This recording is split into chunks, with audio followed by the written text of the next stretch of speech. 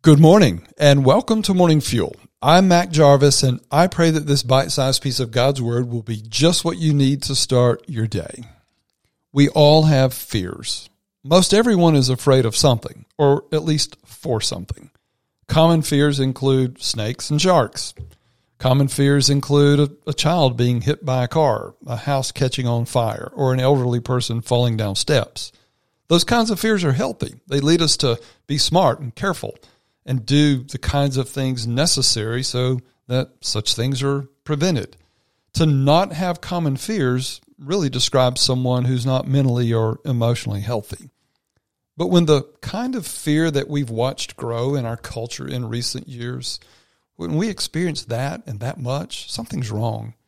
Fear of a pandemic, social unrest, consequences of an election, and more. When those fears drive our lives and our steps and cause us to live without peace in our spirits, it's a real problem for the believer. It can even be sin. Jesus had a series of commandments that he regularly gave. He stated most of them in the negative. Do not, for example, followed by some command. The one that he commanded most often was do not fear.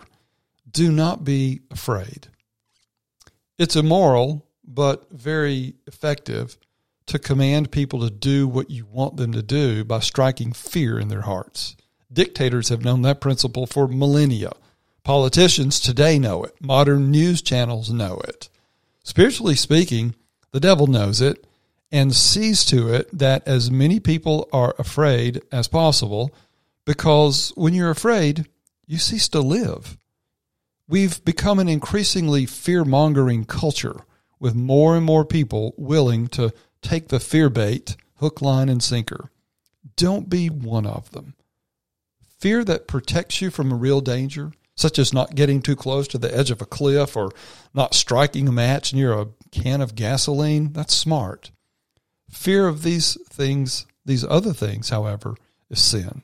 One of my favorite verses of Scripture deals with fear in its origins and its replacement. It's 2 Timothy 1:7. It's another good memory verse. There, Paul the writer says, "For God has not given us a spirit of fear, but of power and of love and of a sound mind." Let me read it again. God has not given us a spirit of fear, but of power and of love and of a sound mind. Fear that disrupts our peace and causes us to shrink back, to quit living, is not from God. He doesn't deal in the spirit of fear. He deals in the spirits of power, of love, and of a sound mind. I want to encourage you to take these gifts that God offers you to dispel your fear. We should not let what bad might happen steal our peace when we can focus on the good that can happen instead with God, and let His power and His love and a sound mind take the place of our fears. I want to pray that that would be true of you. Heavenly Father, we live in a culture that operates and divides by fear. It's a very effective way to control people. I pray for your son, your daughter, that they do not buy it. Rather, may they have what comes from you when we put all of our faith and trust in you: power, love, and a sound mind. That's way better than fear. I pray that for them. In Christ Jesus' name, amen.